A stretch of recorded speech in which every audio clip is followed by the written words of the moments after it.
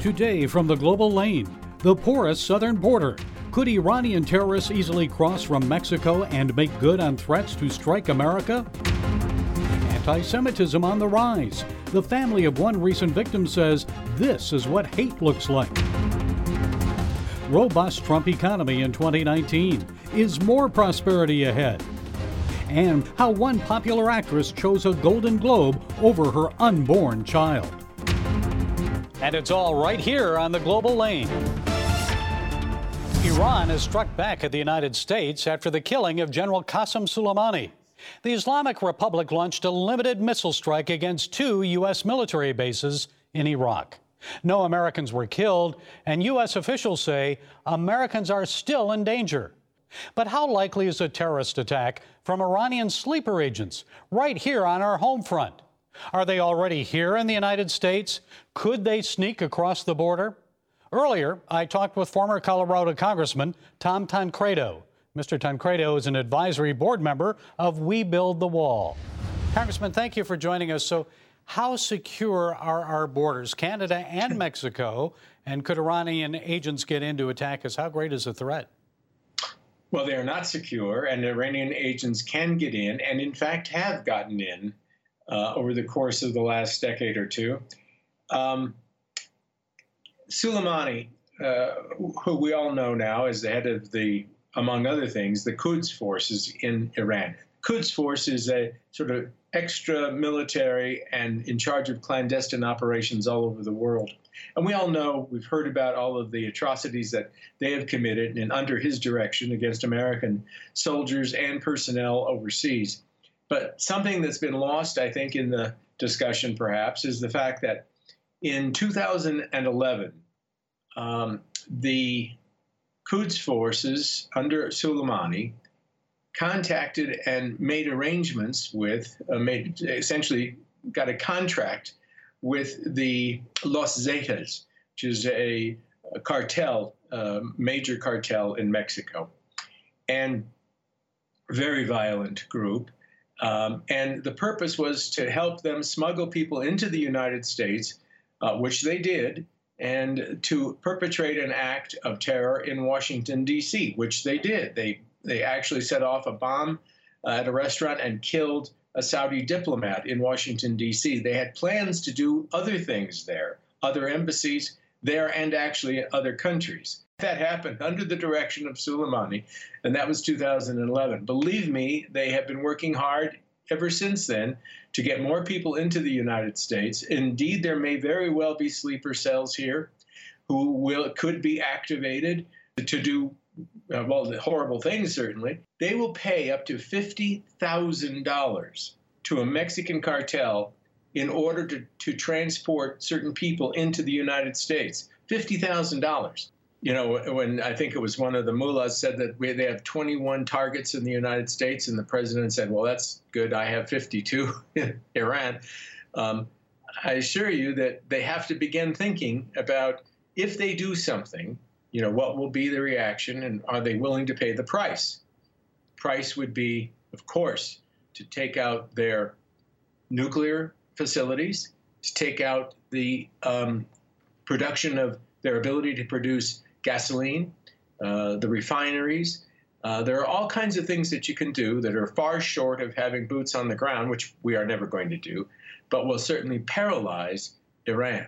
And if they're working with these drug cartels in Mexico, what do we do to prevent that and prevent them from getting in? This is a private organization called We Build the Wall.us. You should go there. Everybody should go there and look at what we've been able to accomplish and what we're still working on right now. I mean, but we're only a small part of what should be done. We do not have the resources to build the wall on the entire 1,900 miles of border. The president does and should, in fact, put a great emphasis on getting that done as quickly as possible. Congress will try to stop him. The courts will try to stop him. But it is imperative that we defend those borders. It's idiotic to allow open borders when you know that you've got a threat from very violent people. We've known it. We've found prayer shawls. We've prayer bank. We found Korans. We found all kinds of things on the border. I have seen it myself on the border. We know it's happening. And therefore, I mean, honestly, if we don't do everything we can to defend those borders, then the blood of people killed in this country will be certainly the responsibility of people in this Congress and anybody who has tried to prevent and to maintain open borders, and to anybody who has created and maintained sanctuary cities where these people can hide out, can get lost in the crowd, can get driver's licenses, can get access to all kinds of things that allow them to become even more dangerous. All this is happening. People who allow this to happen should be arrested, tried. They are absolutely putting us in danger, putting us in great peril, every American. Okay, a lot to consider as Iran threatens the United States. Former Congressman Tom Tancredo, advisory board member of We Build the Wall. Thank you for those timely insights, sir. You bet. Thank you for having me on. Tens of thousands of Americans marched through the streets of Lower Manhattan this week in solidarity with New York's Jewish community. It comes just days after a crazed man wielding a machete attacked Hasidic Jews celebrating Hanukkah. Doctors say one of the victims, 72-year-old Joseph Newman, experienced brain damage in the attack, and he may never regain consciousness. Newman's family members wanted you to see this photo of him so you would know, quote, what hate looks like. They're asking people to pray for a miracle for Joseph. The Hanukkah incident is just one of about a dozen recent anti-Semitic attacks against Jews in recent weeks. So why is anti-Semitism on the rise in America and elsewhere around the world? And what can be done about it? Well, joining us from our Jerusalem studio is David Rubin.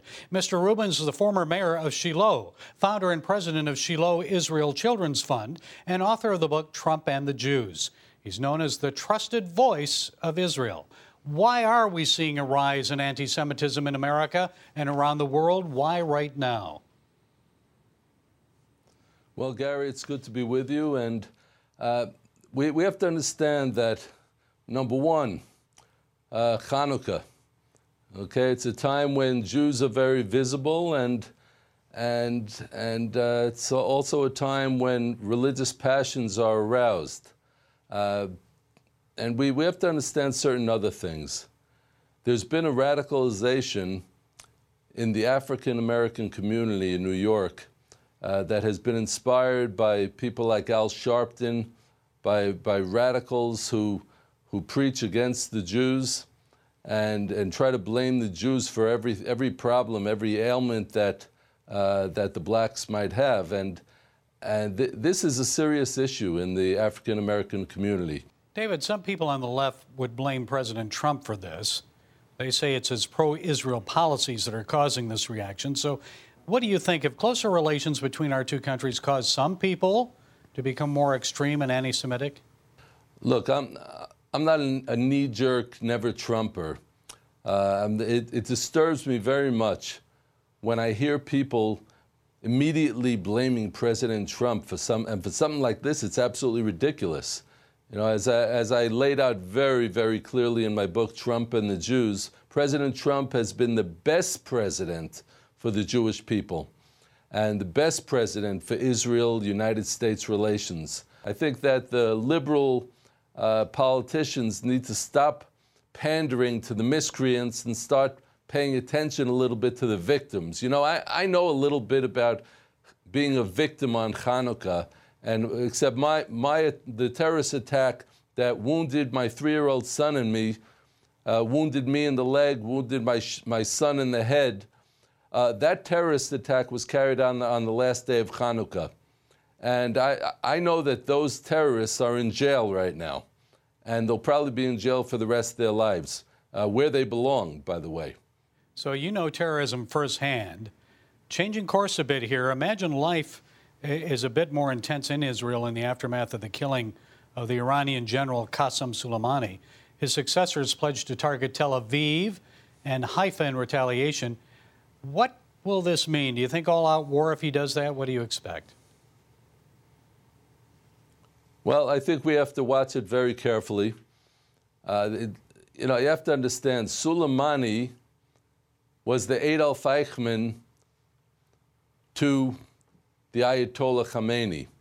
Okay, just as Eichmann was the to-go man for Adolf Hitler, so was Soleimani for the Ayatollah. And we're talking about a pretty evil person here. We're talking about a person who has the blood of hundreds of Americans on his hands. We're talking about the person who brutally oppressed suppressed the Iranian protests in Iran that are still going on. You don't try to stop him thinking, well, are they going to try to hit back? Of course they're going to try to hit back. You have to make it clear to them that it's not worth their while to hit back. And President Trump has done that with his 52 targets that he mentioned. And by the way, when he mentioned those 52 targets in Iran that he is prepared to hit, he was alluding to the 52 American hostages that were taken by the Iranians in 1979 during the weak-kneed Carter administration. And then when President Reagan came in, they were immediately released. I think there's a lesson to be learned there. And finally, on the political front, Prime Minister Netanyahu has requested immunity from prosecution on corruption charges. What do you think is going to happen with that? The blue and white party, the left of center blue and white party of Benny Gantz, is pushing very hard to have a hearing about this immunity request. I think it's just going to be pushed off until after the elections, most likely. And he'll have his day in court. And whether the day in court will be during his term as prime minister or after his term as prime minister, which is what immunity would enable, and which is done in many countries, including France. So you have to pay attention to that. So there will be another election on March 2nd, and I'm hopeful that the results of that election will reflect the right-wing religious majority in Israel, and that the results will be a stable government that could lead Israel for many years to come. Okay, from Jerusalem, David Rubin, former mayor of Shiloh, and the trusted voice of Israel. Thank you for joining us. Thank you, Gary. Record highs for Wall Street. Unemployment at 50-year lows. Will this year's economy top the economic successes and strength of 2019? Well, here with some insights is Michael Busler. Dr. Busler is professor of finance at New Jersey's Stockton University. Dr. Busler, good to see you again. Tell us, what should we expect? More gains for our 401ks, more jobs, robust economy, or might the economy cool down this year? Well, first of all, thank you for having me. It's always my pleasure to be here. Let me start off by saying the consensus view among economists is that the economy will slow down next year. Nobody's talking recession, but they think that the economy will slow down. I don't share that view. I think economic activity will be better than it was in 2019. And I have a number of reasons for that. One, the consumer, who's really been leading economic activity, especially for the last year or two, the consumer is in very good economic shape. Confidence is at or near record highs. Wage gains are growing faster than they have in decades because inflation is under 2%. The wage increases are translate into real increases in purchasing power. So with the consumer leading that, I expect consumption to continue to go up. The business sector lagged a little bit, mostly because of uncertainty. The uncertainty comes from this impeachment nonsense and from the trade war. Well, the impeachment nonsense should get over relatively soon, and we all know how it's going to end up. President Trump will stay in office. And more importantly, the trade war, President Trump has pretty much won the trade war. Already, we have a new deal with Mexico and Canada, just ratified by the House. We have a new deal with Japan, a new deal with South Korea. India is negotiating with us. The European Union has pledged to work toward a zero tariff policy. We'll have a new agreement with England as soon as they straighten out this Brexit thing. And for the first time since we normalized relations with China, they're negotiating with us. And the first phase of a new deal is probably about 2 weeks away from being signed. And what's the likelihood of an election year tax cut? What would that do for the economy? First, do you think we're going to have one? And what would it mean? Politically, it will be nearly impossible to get a tax cut through. If President Trump is successful in being reelected in November, and if he can carry on his coattails, the House of Representatives, which is a distinct possibility, and maintain the majority in the Senate that the GOP has, I would look then for the new Congress in 2021 to say, look, the last tax cut worked marvelously. Let's take a look at another tax cut, and perhaps in some areas where we can improve things further. Let me just add one thing here. There's a misconception going around that the tax cuts added huge amounts to the deficit. And I've seen numbers as high as 1.5 trillion. That's absolutely not true. The tax cut did not add 1 penny to the deficit. Tax revenue in 2018, which is when the tax cut went into effect, was higher than it was in 2017. And tax revenue in 2019, we don't have all the numbers in yet, but it will be higher than it was in 2018. So the tax cut did not cause a decline in tax revenue. The deficit that we're having is all a result of increased government spending. And finally, Democratic presidential candidates aren't giving Donald Trump much credit for this robust economy. Some won't even acknowledge the wages are up about 3.1% and that Americans are doing well. So what is a winning approach for the Democrats on the economy for them to take in this election year? They have a very difficult situation. I don't know who exactly they're trying to talk to. I listened to the Democratic debate and I listened to what the candidates are saying. And they're saying that this economy has left people behind and there are people not doing very well in this economy. That also is really not true. Anybody who has any kind of a skill today can get a good job. There are 7.5 million job openings today and 6 million unemployed people. So anybody that has any kind of a skill can get a job today, and anybody that was underemployed because the last decade had such slow economic growth can now get jobs more suited to their qualifications. Their incomes are rising, as you mentioned, wages are rising. There's really not much more President Trump can do to make the economy better. I'd like to see the growth rate go up, and I think it will next year, particularly because the Federal Reserve realized they made a big mistake jacking interest rates up so high in 2017 and 18, and they reversed that in 2019. They also tried to reduce their balance sheet by selling bonds, which reduces the money supply. That also was a hindrance to growth. They changed their policy there. So with all that, I see the economy growing. It's going to be very difficult for the Democrats to run on anything concerning economic issues because everything is doing so well. Well, it's hard to campaign against success, isn't it? Dr. Michael Bussler of Stockton University. As always, we appreciate you and thanks for sharing those insights. Thank you. It was my pleasure. Look forward to doing it again. The hits just keep coming from Hollywood. This time at the recent Golden Globe Award ceremony, as attendees praised the killing of unborn children and what many said was a brilliant and inspirational speech by actress Michelle Williams. See, the Hollywood elite just can't stay away from politics and trying to influence the American culture beyond movies and television. So Williams let everyone know that she wouldn't have received her Golden Globe Award if she had chosen to keep her baby. She said she's grateful for people acknowledging the choices she's made. And I'm also grateful to have lived at a moment in our society where choice exists, because as women and as girls, things can happen to our bodies that are not our choice. I've tried my very best to live a life of my own making, and not just a series of events that happened to me, but one that I could stand back and look at and recognize my handwriting all over, sometimes messy and scrawling, sometimes careful and precise, but one that I had carved with my own hand. And I wouldn't have been able to do this without employing a woman's right to choose. Great job. Applause. I don't think killing an unborn child is something we should applaud, do you? And let's see, Ms. Williams, you say as women and girls, things can happen to your bodies that are not your choice. Like acne, maybe? Things like that? Sure.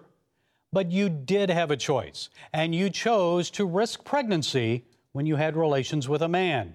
See, it didn't just happen. It happened as a consequence of an action. You did have a choice before you got pregnant. Understand, folks, what Williams is saying here? I'm not responsible for my actions. This just happened, and I chose abortion so a child wouldn't interfere with my acting career. Great. Well, I hope you enjoy the Golden Globe that your unborn child will never get to see. Unlike Michelle Williams, today a majority of young American females are choosing life over abortion. According to a recent PRRI survey, less than half of Generation Zers, 47%, and only 41% of millennials support abortion. Modern technology, 3 and 4D ultrasound imaging may be one of the reasons.